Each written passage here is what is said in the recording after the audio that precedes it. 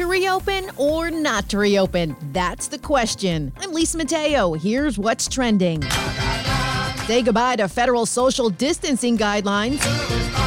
At least 35 states are reopening, but it's not business as usual. A movie ticket or dinner reservation may be hard to get with capacity restrictions. But don't get too crazy getting out and about, or you could wind up like California. The governor there gave the warning when he opened state and local beaches in Orange County last weekend. The only thing we don't want you to do is linger outdoors in ways where you're mixing or you're congregating. Residents didn't listen. Now they're temporarily closed once again. And Chick-fil-A says whether states open or not, they're keeping their dining rooms closed and drive-thrus open. The fast food chain is also cooking up something special for its customers, at-home meal kits. For just under $15, you can get step-by-step instructions and ingredients for chicken parmesan with lemon pasta for two. Prego.